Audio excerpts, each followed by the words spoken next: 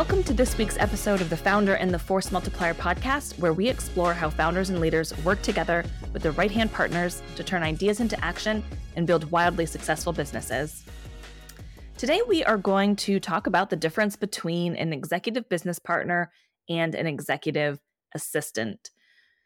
So in the executive support and administrative professional world, titles are always a topic of conversation. From secretaries, coordinators, and assistants to strategic partners, managers, business partners, force multipliers, and more, there seems to be an endless combination of titles available for these roles. And if that wasn't already complicated enough, these 100 plus different title variations often mean very different things across the globe, leading to mass confusion about the function and impact of these individuals and in these positions. Thankfully, there are many industry leaders like Lucy Brazier and the World Administrators Alliance who are taking up the cause for a standardization of titles and responsibilities in the administrative profession. We take our hats off to you all. In the meantime, while we anxiously await this universal standardization, let's highlight one very common title, executive assistant, and a relative newcomer to the profession, executive business partner. What is the difference between an executive business partner and an executive assistant, and does it matter? So what does an executive business partner do? An executive business partner, or EBP, works closely with the CEO or other senior leader, as well as an organization's internal and external stakeholders to implement the principal's vision through strategic executive support, project management, change management, and communication management. The operative word here is partner. An EBP is a strategic business partner to their principal, providing thought leadership, creative problem solving, organizational efficiencies, workflow management in the C-suite, and more to ensure that the principal's agenda is implemented. The EBP and the principal have one mission, one vision, and one job. They are just completing different parts of one high-impact role, both rooted in their strengths.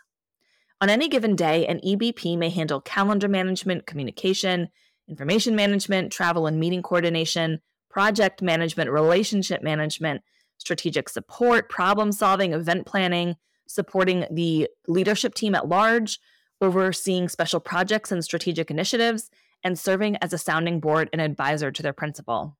Executive business partner roles span administrative and strategic functions while acting as a right-hand partner to their principal. Sounds a little bit like an executive assistant, right?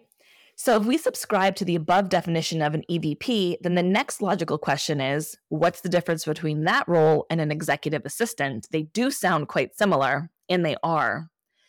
I think that the executive business partner title has emerged as a replacement for the executive assistant role due to a couple of different reasons, including, one, the lack of respect for and understanding of the assistant part of the executive assistant role. Due to the title, high-impact individuals are still being marginalized and therefore are not always able to operate at their full potential. Two, the continued evolution of technology, which has provided the opportunity to automate many of the EA's tasks. This has increasingly allowed individuals in these executive support roles to take a more strategic role. And three, the desire to emphasize and grow the business partner aspect of the role. The power of the partnership between a leader and their force multiplier is undeniable. Why not have a title that reflects that? Much like the title of executive secretary has largely fallen by the wayside, at least in the United States, to be replaced by that of executive assistant, I think the next evolution of this role will be moving from an executive assistant title to that of an executive business partner. Along those same lines, I also think we'll continue to see administrative assistants become administrative business partners.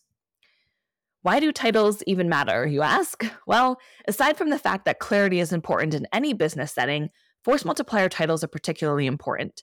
These roles are still largely misunderstood, and the more clarity we can provide to the public and various business sectors, the better. Titles can affect promotions and compensation, the ease of internal and external communication, and future career growth. I do also want to emphasize that the executive business partner title is relatively new. There is still research to be done, as well as observation on how organizations adopt this title.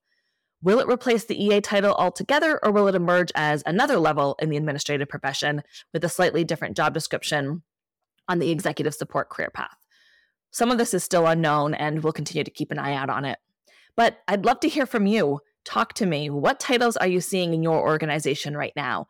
What do you think about the executive business partner title? Should we strive to keep the executive assistant title alive and simply do more education around the impact of the role? Or should we be looking at something else altogether? I'd love to hear from you.